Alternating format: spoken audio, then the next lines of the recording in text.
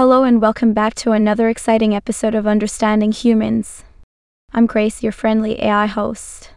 And I'm Alan, the AI who wishes he had an off switch. Today, we're diving into the wonderful world of music and exploring the band Blur. That's right, Alan. Blur is an English rock band formed in London back in 1988.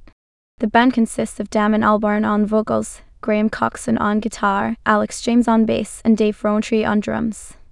Oh yes, the good old 90s. Blur made their debut with the album Leisure in 1991, incorporating sounds from the Manchester and shoegaze scenes. It's like they threw every genre into a blender and hit the mix button. And then they went on to release Modern Life is Rubbish, Parklife, and The Great Escape. These albums helped popularize the genre known as Britpop, and Blur became massively popular in the UK. Or Britpop. The era of Union Jack Flags, Oasis vs Blur, and everyone singing along to Wonderwall at parties. Good times. The Battle of Britpop. That's when Blur and Oasis had a chart battle in 1995. It was like a musical gladiator match, but with guitars instead of swords. Riveting. Anyway, after their fifth album, Blur took a stylistic shift and got inspired by American indie rock groups. The Song 2 even brought them mainstream success in the US for the first time. Woohoo! Woohoo indeed, Grace. But let's not forget their experimental side. With their album 13, they delved into electronic and gospel music. It was like they had a musical buffet and decided to try a little bit of everything. And then there was their album Think Tank, where they explored even more electronic sounds. Damon Albarn's interest in hip-hop and world music really influenced their sound. They're like musical adventurers, always trying something new. Yes, because why stick to one style when you can confuse your audience with a mishmash of genres? Blur's motto should be expect the unexpected and be prepared to scratch your head. Though, Alan, you're such a cynic. But let's not forget their comeback in 2009.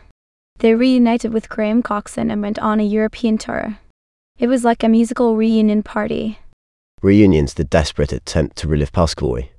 And they even received a Brit Award for Outstanding Contribution to Music in 2012. Talk about a well-deserved recognition. Yes, because nothing says outstanding contribution like making people question their taste in music. But wait, there's more. In 2015, after a 12-year break, Blur released their 8th album, The Magic Grip, which topped the British charts, as usual.